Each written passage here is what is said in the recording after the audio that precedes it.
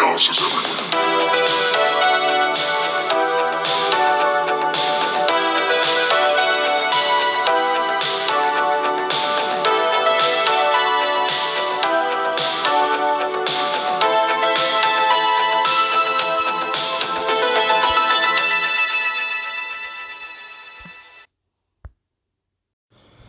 Hey everybody, this is our special bonus episode for the week for Chaos Everywhere. This week we're watching a Superstars taping from 1992. Exact date is in the description, and also I mentioned in the episode. It is a watch-along, but it's just you and me. And this was a lot of fun. I'm going to be doing more of these as just bank episodes for, bonus stuff, or if we need them for, life reasons as we go. But this is the first of two I've already recorded. I just thought, because of the holiday seasons, let's give you guys a bit of a bonus. So I hope everybody had a happy holiday. I hope you checked out WrestleMania 9 on Wednesday, and I hope you listened to our latest episode of Voyager from Star Trek Voyager Chaos: The Final Frontier. Next week will be Chaos at Ringside. We'll have a lot to discuss. A lot of really cool stuff's going on with the Holiday Bash and the New Year Eve show, which I have not seen yet, but I did see the Holiday Bash on Rampage. And we'll be watching some more Deep Space Nine on Monday. All right, well, hope everybody had a good week. Thanks to Eric Bowman for the theme song, and we'll see you soon. Hey, everybody, it's the Joey Styles of podcast, Mr. Jonathan Gilchrist, here with a special bank episode of Chaos is Everywhere. Today, we're going to try something a little bit different. Excuse me if you could hear that. I'm just setting up bank stuff. I have free time right now to record extra episodes. My co-hosts do not have that time, which is fine. So we're going to record episodes where I'll talk and you'll listen and you'll enjoy and you'll watch with me.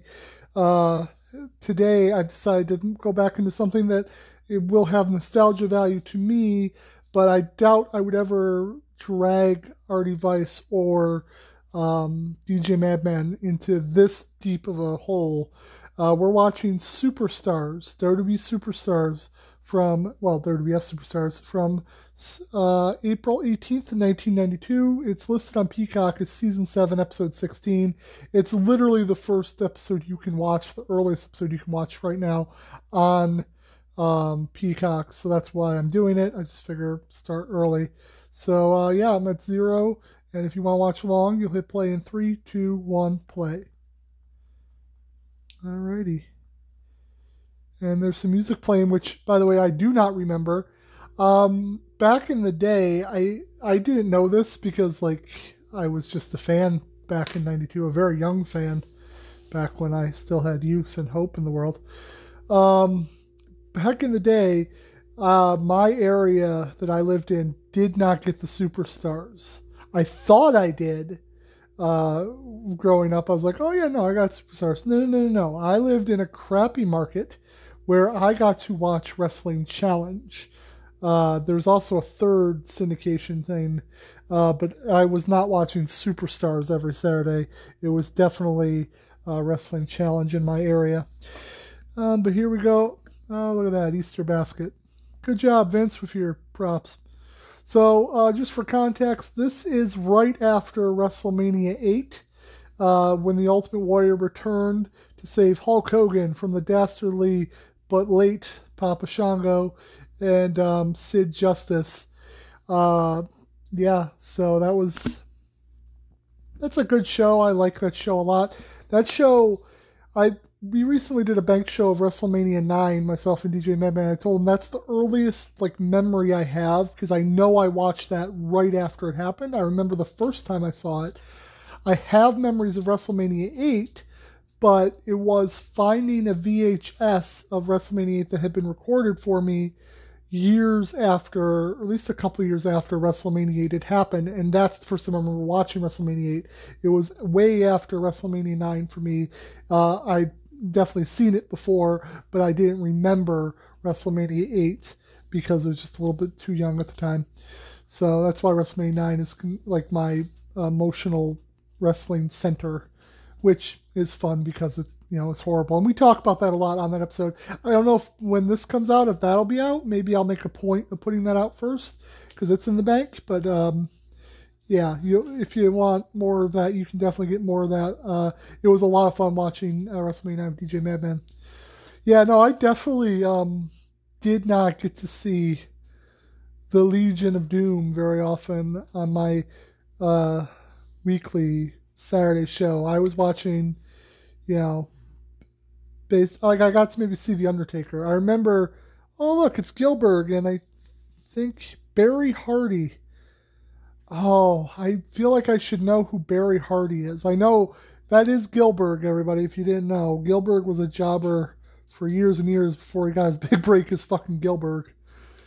I'm going to look up Barry Hardy because I don't know. I know that name, but I don't know why. 1 second. This won't be long anyway. Like, the Road Warriors take out actual tag teams, and right now they're doing basic enhancement talent. Oh, there they are. Wait. Try to remember. Those are the Beverly Brothers. Yeah. Those aren't the I was going to call them the Heavenly Bodies. That's a different team from a different era. Let's see here.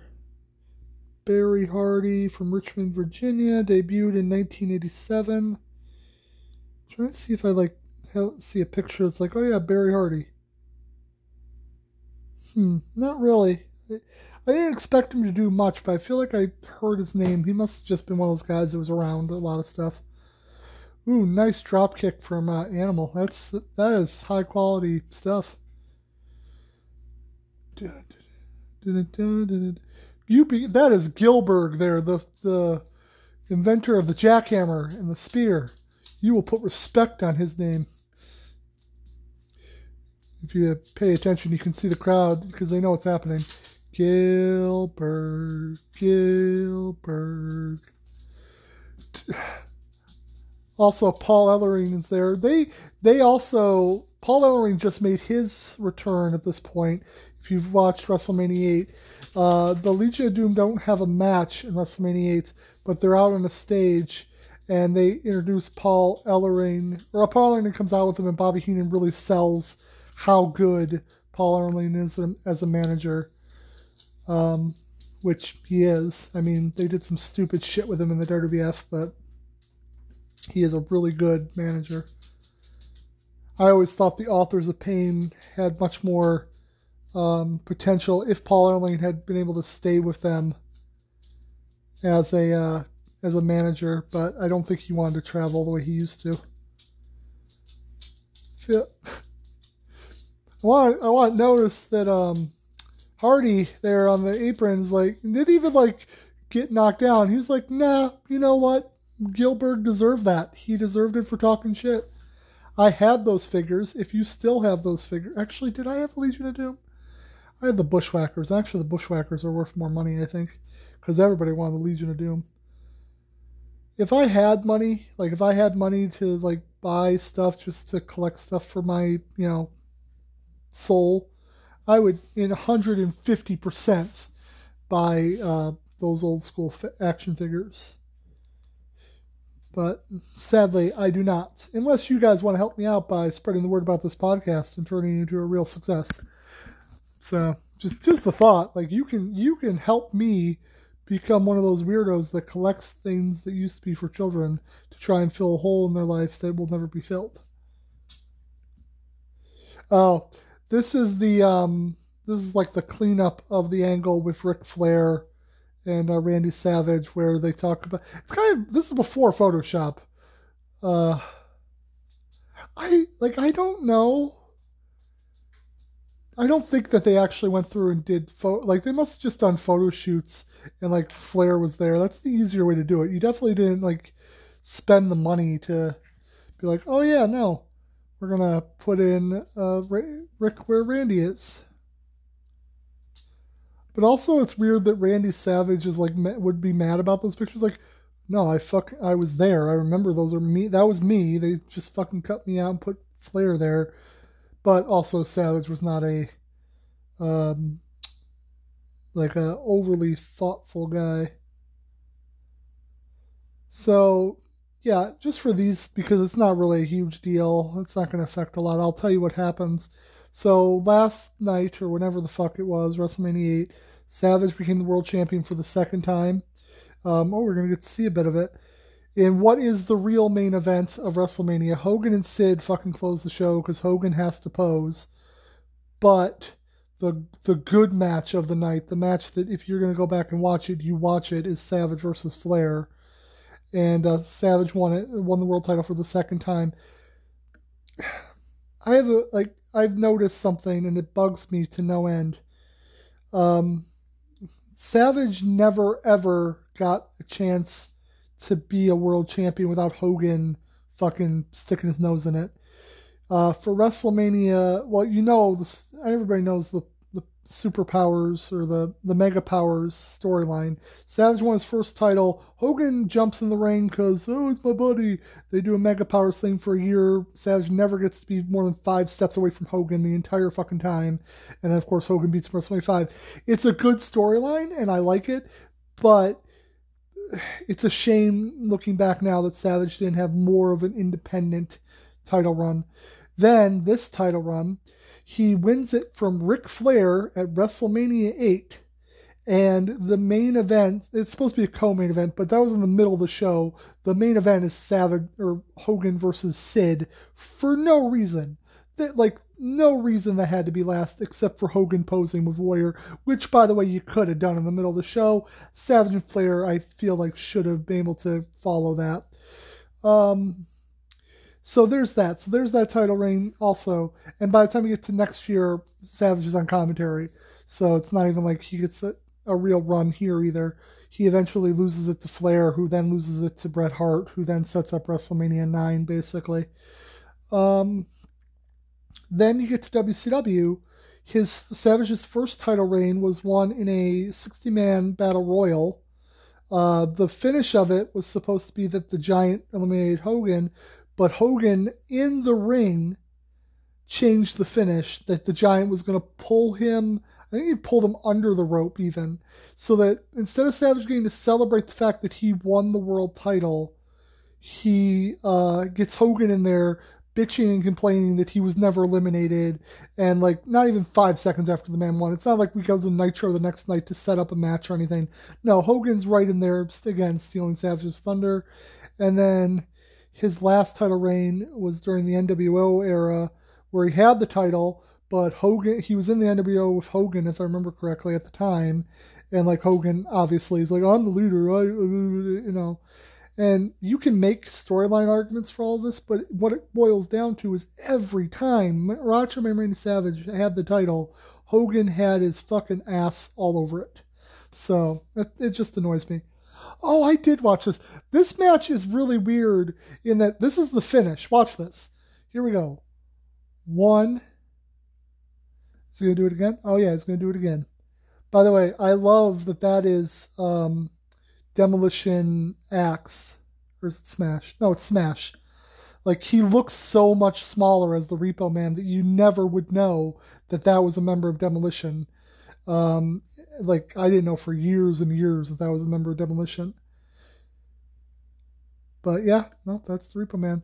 But yeah, this is literally the finish. He's gonna, it's over. He's literally just gonna do that decapitator thing another 2 or 3 times. I think it's one more time, and then that's the end of the match. And I only remember that because I was man, I know that finishes were easier in the 90s, but this is what's the word I'm looking for? The saving of moves, that's it. Does it make sense, by the way, from a logical point of view, to basically collapse somebody's trachea, you could say, to win a match? Sure. But compared to what it takes to win even a basic TV match now, it's amazing. Although, I've mentioned this before, the business model back then was much, much different anyway.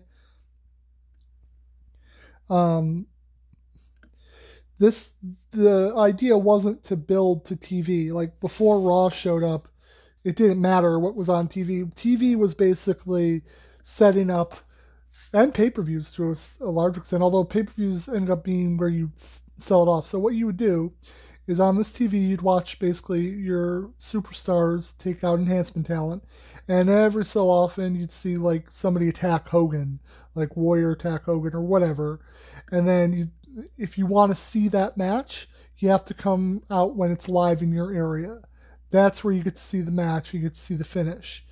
And then eventually when they've run the circuit, that takes like 6 months or whatever to go through all the different arenas in the area, they put that match up on a pay-per-view that blows off the match and continue. Where they're making their money is not the pay-per-view necessarily or the TV deals. They're making their money on people coming to buy the live tickets. Now, of course, it's completely opposite. Live is, I think, still basically dead. I think, no, WWE is running because they were in my area recently and I almost went. But AEW, I don't know how many live shows they're running, if any. I think they're just doing TV, and their revenue comes from pay-per-view sales and I think partially ad revenues from their TV shows. So it's just a business change, and it's still changing. Streaming's also a thing, which I think AEW will eventually get into, and WWE definitely has. Oh, the boss man. Look, it's the model, Rick Martel.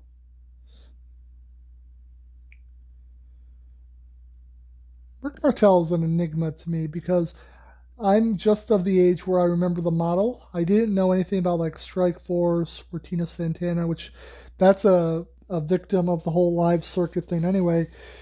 So if you were watching back in the day, you had Rick Martel versus Tito Santana when the team broke up. Well, they ran the circuit with that match, so if you went to see a live show, you got to see like Tito get his revenge on Rick, but it sort of fizzled out in between pay-per-views because it was like a long time between pay-per-views back then, so you never got that blow-off on a pay-per-view. It's sort of like they were in a team, he became the model, and unless you saw those live shows, Rick Martel never got his comeuppance. Yeah.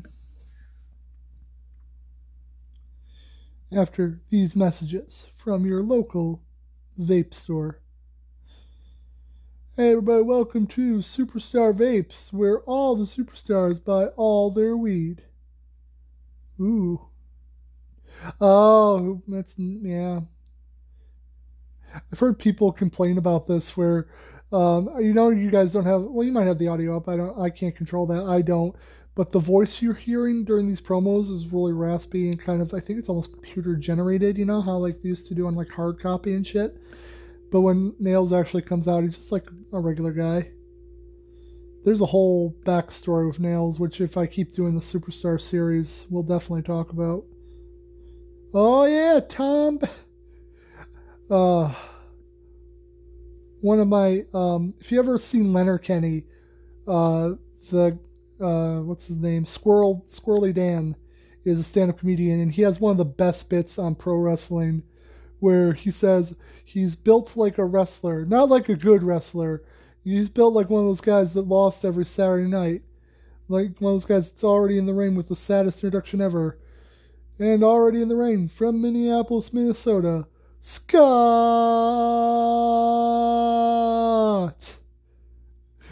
And I love the line, you just knew whoever was coming through that curtain was going to kick the shit out of Scott. Because he wasn't very good at wrestling. Actually, like Gilbert, for example, who we just saw, some of those guys made a pretty decent living. Like, it wasn't glamorous, and most of them didn't get a moment in the spotlight like a Barry Horowitz or a Gilbert. But they worked for 10, 15, 20 years, made a living, did wrestling as their full-time job as enhancement talent. It was something you could do back then. I don't think it exists anymore. Because I know it doesn't exist anymore. Like, when's the last? Maybe on Dark, but even like on AEW Dark, those aren't enhancement talent. Those are mostly independents that are hoping to get noticed and, you know, get used more on the show. These guys that are on this show, this is their job. They're not planning on like getting a big gimmick boost at any point. I don't think, at least most of them. Nice hip toss from the Hitman. I wonder, I read a few years back from, oh, maybe not. Oh, he might be going for the headbutt. Is it? Oh, no, the kick. Okay.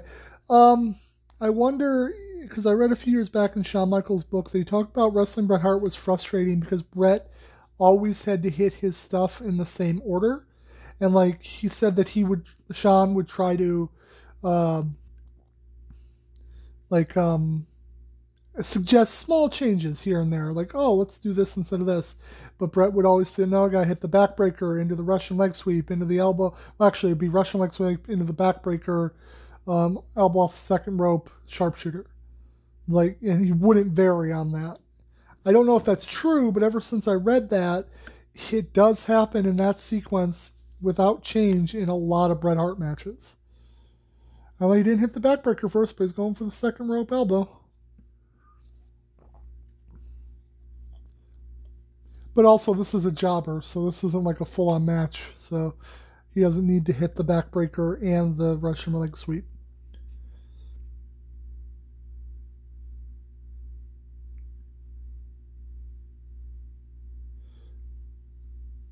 This is before tapping was a thing, by the way. The hand stuff doesn't matter. It's the fact that he told the referee yes, he gives up. I think tapping was one of the best things that ever was developed for wrestling because it is such a much more visual thing that allows you to really sell a submission better. Yeah, we're setting up Shawn Michaels versus Bret Hart for the Intercontinental title.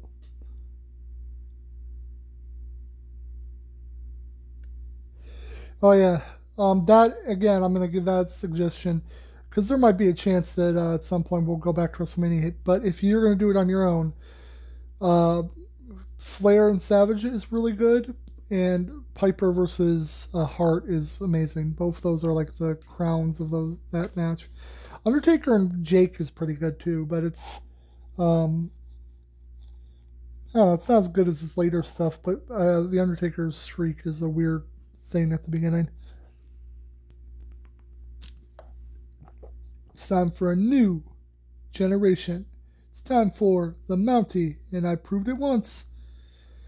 Yeah, Mountie became Intercontinental Champion when Bret Hart had a fever, and Bret needed time off, so literally he was a transitional champion to get the title, and it might have been just to get the title off of a good guy so they can put on another good guy. But yeah, he was a transitional champion between Roddy Piper and Bret Hart, and he had it for a month or two maybe, and is the biggest singles thing I think he ever got.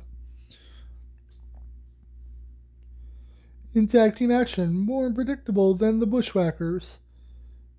I know the history. I know that the Sheep Herders, which are the Bushwhackers and the Independents, were one of the most violent and bloody tag teams, which, by the way, makes so much sense. I would not have realized that, but look at their heads. You can see the scarring on their heads from the times that they have bladed at this point, because that's what happens when you blade over and over and over and over again.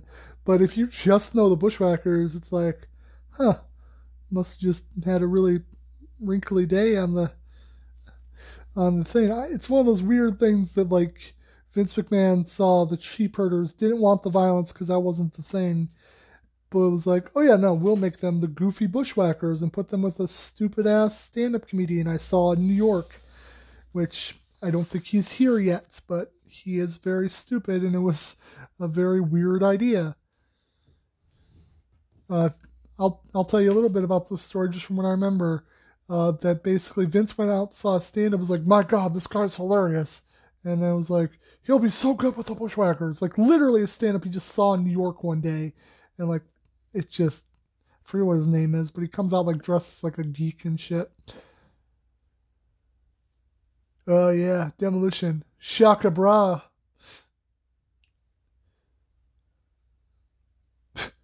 Bruce Pritchard does tell a really funny story about how he was he thought the Crush thing was a little stupid, because it is really cartoony and not in the really good WWE way.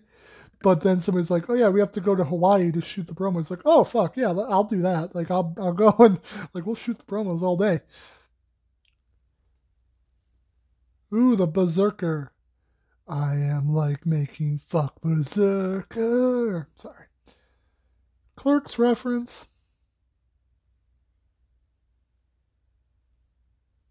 Why would Mr. Fuji be...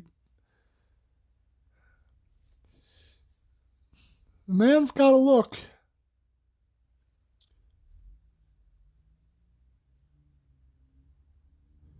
Yeah, now if you want to see what good Viking looks like, they're starting to do a good job again with the... I think they're still called the Viking Raiders, but whatever. Their characters are doing a lot better. I don't think any of that thought went into the Berserker. What the fuck? My Berserker going to kick some guy in the head. I don't know why they even bothered. Well, I guess they just need it for time, but Jesus, that kick should have been enough, especially when we just saw a guy lose to 3 rope decapitators in a row.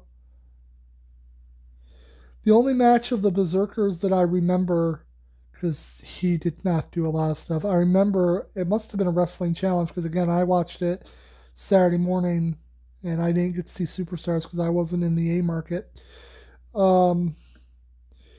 But I did get to see Undertaker versus the Berserker, and maybe I saw it on a DVD, but basically it was back when the Undertaker was beating people and then putting them in a body bag.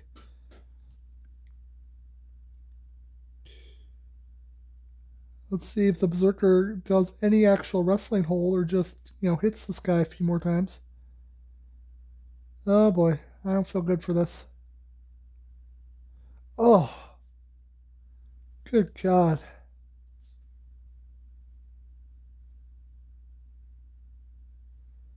Man, I don't... That can't feel good in your chest.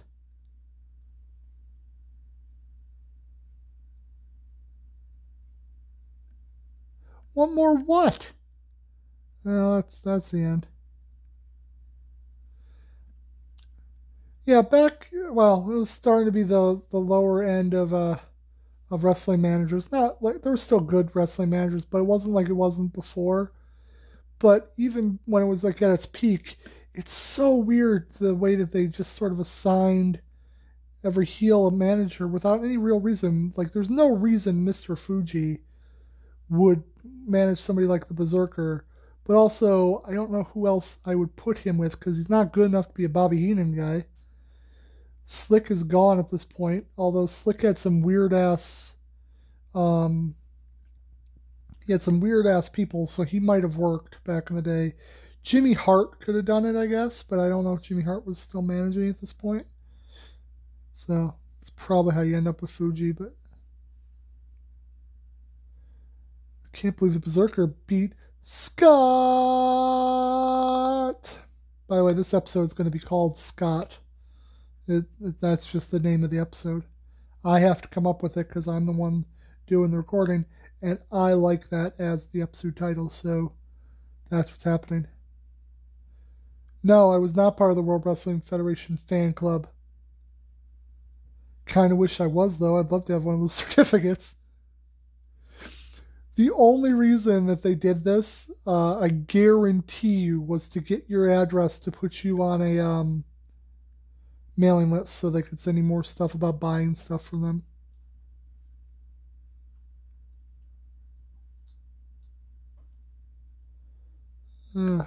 That was the whole thing with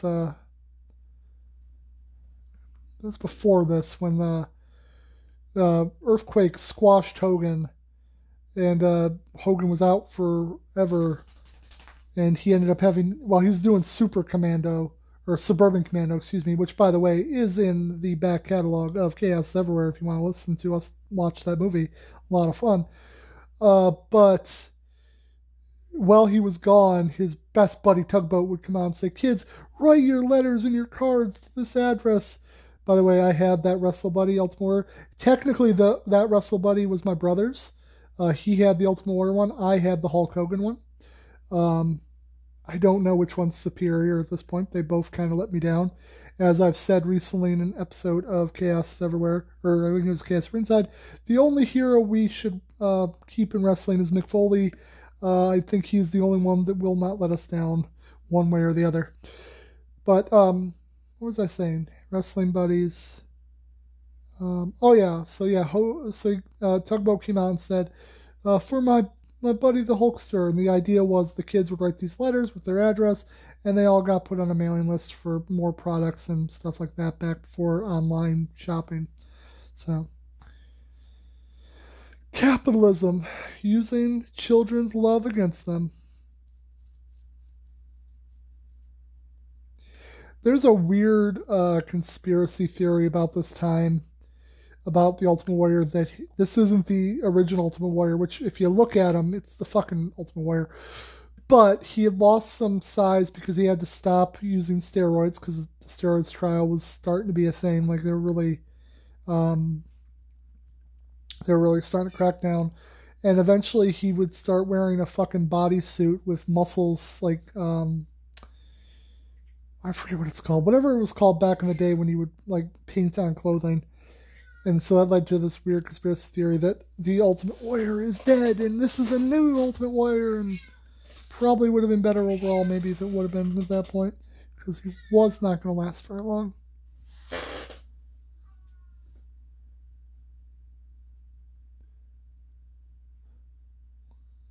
I forget. No, was this? Yeah, this ending came. If you hear my cat in the background, please forgive him. He knows not what he does. This storyline ended, or Warrior's time ended, when he went to SummerSlam and held up. This is the one where he holds up Vince for more money.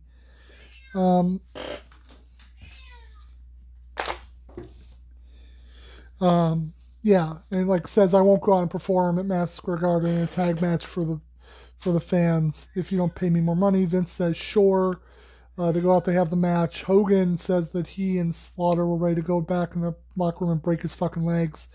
But the moment Warrior comes out of the ring, he gets fired. And he's off TV until 1996 when WCW... No. Yeah, 96, but not WCW. He starts by coming back to WWF, as we all know, at WrestleMania 12. And then goes to WCW 98. Red Tyler. Who's going to kick the shit out of him? Oh, it's the model. Good thing he has that button, or I wouldn't know if he was a model or not. It's very very convenient, really.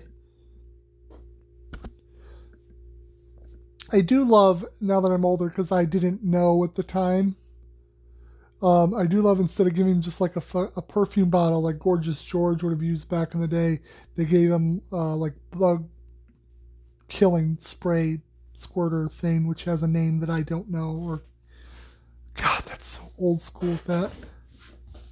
I don't know if that girl's enamored with the model, or she definitely didn't know she was on TV, I hope, because that's not the face I'd make if I knew I was on TV.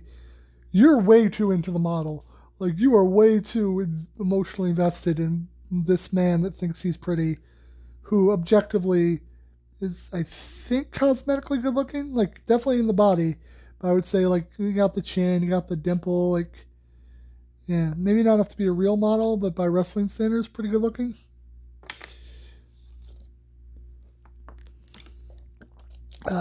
Let's see how long it takes the model to beat Red Tyler. Or is it Taylor? It doesn't matter. But you know where Red Taylor's from? America. Somebody save those trunks for Lex Luger, who just made... Lex Luger also just made his first appearance for the WWF. Well, not really WWF. He was on WrestleMania 8 promoting his inclusion in the WFB World, or WBF, World Bodybuilding Federation, which never got off the ground, and I don't think he ever competed in. And by the time he was ready to do something, he ended up in the WWF as the narcissist. which would happen by the, I'm trying to think of, by the Royal Rumble the next year. So Rick Martel, one of the best wrestlers in the world. Booker T gives a lot of credit to his success to an early feud he had with Rick Martel. I will say he's not one of the more, like, a lot of people in the know talk about him very highly, but he's not one of those guys that you hear the general public talk about a lot. And I think that's because he was a very good in-ring performer, but the walls of Jericho, but he never had much charisma. Like the model is the most charisma that I think he ever exposed, and it was fine, but it was definitely at best Intercontinental title level. I don't know if he ever won the Intercontinental title as the model. He might have. You could not be more 90s if you tried, girl. Your mullet and your plastic glasses. Don't get me wrong. You're a child. You're allowed to look like that. I'm just saying God, that's 90s. Oh, drop kick. And that, I want to call it a backbreaker. It's more of a gut buster, honestly, because it's on the ribs. I forget what the ruling is on that. And by the way, for legal purposes, that's the VHS that I had of WrestleMania 8.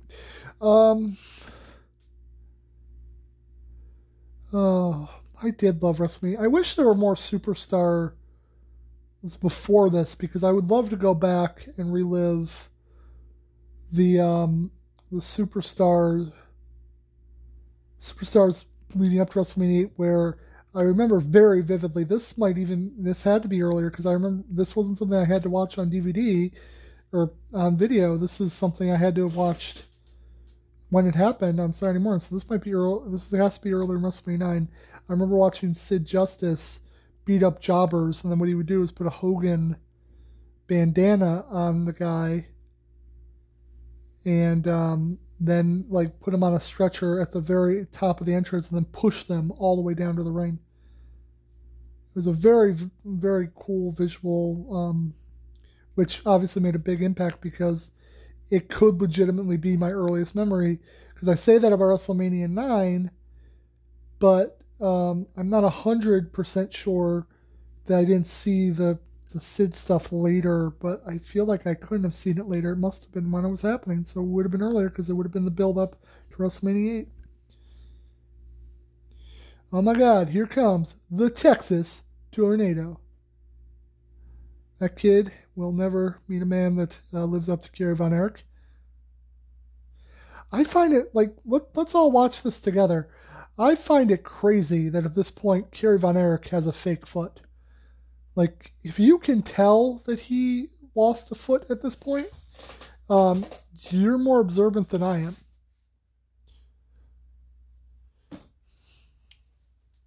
Former NWA World Champion who beat the one and only Ric Flair for that title, Kerry Von Erich. Yeah, at some point, like, I talk about it every once in a while, but the Von Erichs are such a tragic family. I hear they're making a movie about the Von Erichs. I think Zac Efron is in it, but he's not playing Kerry. He's playing, I don't remember which one. But it's not Kerry. I specifically was like, oh yeah, that's not Kerry.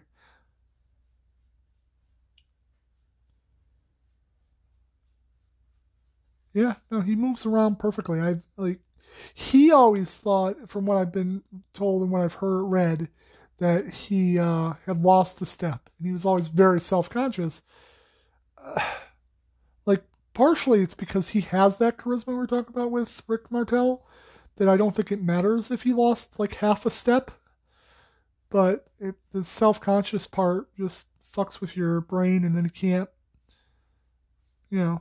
make the most of the opportunity. There was a chance that Kerry could have really, really gotten over, especially because, knowing what we know now, we're about to lose Warrior. Hogan is going to last another year before he's gone. Savage is going to be forced into retirement. If Kerry Von Erich had been mentally in the game, like, look at him. He has everything Vince McMahon could want in a superstar, and he has the charisma to get that crowd behind him. Like, as is seen if you go back to the Von Erichs versus the Freebird days in Texas. Yeah, I think there's a definite alternate universe where Kerry Von Erich is a WWF champion. And maybe, just maybe, I didn't even think of him because I think we talked about this. If we haven't talked about it yet, we're going to, but I think we talked about this case ringside where, like, if you were going to put somebody else in the Luger spot, it was because we were talking about what would happen if Sting had come to the company around this time. That was our last Chaos Ringside as of this recording. It might be a while ago now. I don't know. But we talked about, like, who fills that spot in, like, 93. If Sting's there, he takes over for Luger. Well, if Kerry Von Erich had worked out, there might not have been a Luger to, like, they never even thought of trying to turn Luger. Luger could have been the one, or Von Erich could have been the one. It's a lot of skin for 1992. Oh, yeah. Vince was so hot. Why would... I like that they put, like, all the beautiful women in there, too, so it's not, like, it's not gay, everybody. No, there's women involved, too. It's for manly men who like women and oiled up other men, which I'm not blaming, because there's a part of wrestling that I've never felt qualified to write about, but a history professor did suggest to me once when I wrote some papers, because I've written a lot of academic papers about professional wrestling over my academic career, that I should not focus on, at least touch on the homosexual or homoerotic subtext of pro wrestling. I've never felt qualified to do that because I'm a straight man. I could, yes, but I feel like I'd be coming at it from an outsider's point of view, and I don't want to stereotype. But my point to all of that is that if it's a fucking subtext in wrestling and bodybuilding, it seems like it's much closer to just being a text. Because you don't even have there's no other reason to look than to admire physiques, which is fine. Again, I'm not judging it. I'm just saying it's a weird, it's not a weird thing. It's weird that it's not sold more like that, I guess. Like, I don't understand if you're not, I don't understand the appeal of watching a bodybuilding competition without there being some sexual gratification from it. Like, I don't know. I don't get it. Is it like a freak show where it's just like, look, like you're just amazed at how big these guys have gotten? Is that what it is? Is it real, or is it, like just admiring the male form or female form, whatever? I don't know. I don't understand it. So maybe I shouldn't talk about it because I don't obviously understand its appeal. And there could be a lot of deeper levels because a lot of people don't understand my appeal of wrestling. So I can understand. I don't want to make anyone that likes bodybuilding feel judged anyway, because I'm not. It's one of those things that is a mystery to me.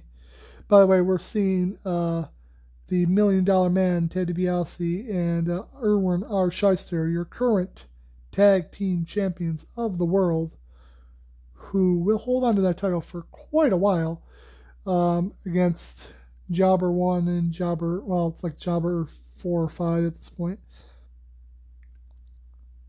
And this has to be your main event because I know that the whole episode's about 45 minutes. Yeah, so the storyline here, I love the Natural Disasters, by the way. Like, one of my favorite tag teams. I love the size, I love the dominance. I think Earthquake is a very underappreciated talent overall, and I think the Natural Disasters, the tag team, is like maybe not the height, because he was definitely bigger when he was fighting Hogan, but it's definitely something that should be remembered more fondly. But yeah, basically their manager was Jimmy Hart, who betrayed them to get the titles on Money Inc. He would stay with Money Inc. until basically the lead up to WrestleMania 9. If you want to know more about that, either wait until we drop it, or look at the back catalog. But yep, Ted DiBiase putting out a jobber, and there you go. Okay, Shamuni, what do you think about invested heavily in gold? How many business puns can I put into this promo? Oh, well, of course that was actually not a bad segue. He just said the one superstar whose stock is on the rise is the Rocket Owen Hart. I'm guessing because there's two versions of Owen Hart that wore that outfit. I think he's either going to be tagging with. I think he starts by tagging with Coco Beware. They become high energy, and then after Coco leaves, he ends up tagging with Jim Neamlier for the new Foundation. Both are really good tag teams, as I remember. I think they both sort of fell apart because of Owen losing his partner, but it does lead us to the great storyline in '94 with Owen and Brett, which is, masterclass in just great storytelling. There's nothing bad about that whole arc between them leading up through '94 and '95. Bow, bow, bow, bow, bow. I wonder if he'll say if we should get on the O train. I'm not making fun, by the way. I love Papa Shango. I really do. I'm as anybody that's listened to this for a long period of time, I am a sucker for a fucking character gimmick. I love Papa Shango. I love The Undertaker. I love Abaddon. I love the supernatural character gimmicks. It's one of the things I try to explain why I love wrestling, because where else but wrestling can you do that, and not all the time, but seriously make it work. Like, where The Undertaker doesn't fucking work if you try to put it in UFC, or if somebody tried to have a character like that in football or some shit. The only place that works is wrestling. Right back after these messages. I don't have that quite right feeling. You know what I mean? Well, honey, you're becoming a woman, and that means trying your new Tampax blood soakers. I feel that was my Hogan battle buddy. My brother and I had that. We got those both on the same Christmas. It was I love that Christmas. I wish I had. I'm always my parents were fucking awesome. They always got us so many wonderful toys, but I'm always the guy that wanted all of the stuff. So I would have loved to have. I think there was a Savage one too. There might have been one other. There's if I remember right, there were 4, but I shouldn't I don't even know how they got them. I don't even know if those were in stores at the time, or if they had to order them. Oh. I mean, I must have I had to be in this time period, because when the fuck else would Berserker have been relevant to fight The Undertaker? So I guess if we do another bank show, I will go into the next episode and we can watch The Undertaker versus Berserker. I will give you 5 guesses who wins that encounter. Sergeant Slaughter will have a match next week. Shawn Michaels with Sensational Sherry. Sharing, if you will. Oh, next week looks like a barn burn, everybody. Poor Undertaker. Don't worry, Mankind is coming to give you a really good feud instead of just a freak show. Alright, there we go. That is the end of our episode. I hope everybody enjoyed this. Like I said, this is the bank show. I'm literally just by myself for a few weeks. Hopefully at some point our device will actually be moving in. We'll be roommates for a while. But in the meantime, I have a lot of time on my hands, not a lot to do, so I figure we'll build a bank. So that's what I'm doing. Thanks to Eric Bowman for the theme song. I've got nothing to add. I will probably put an intro when I do put this episode up, if we do it to replace something, just to let you know what's going on, so you would already heard that. Or if this becomes a bonus episode, I hope I had a good Friday. We will see you soon, and I can't. I thought about this last minute. I can't do deuces. I guess I'll just let me try. We'll see you soon, everybody. Deuces. That didn't sound right.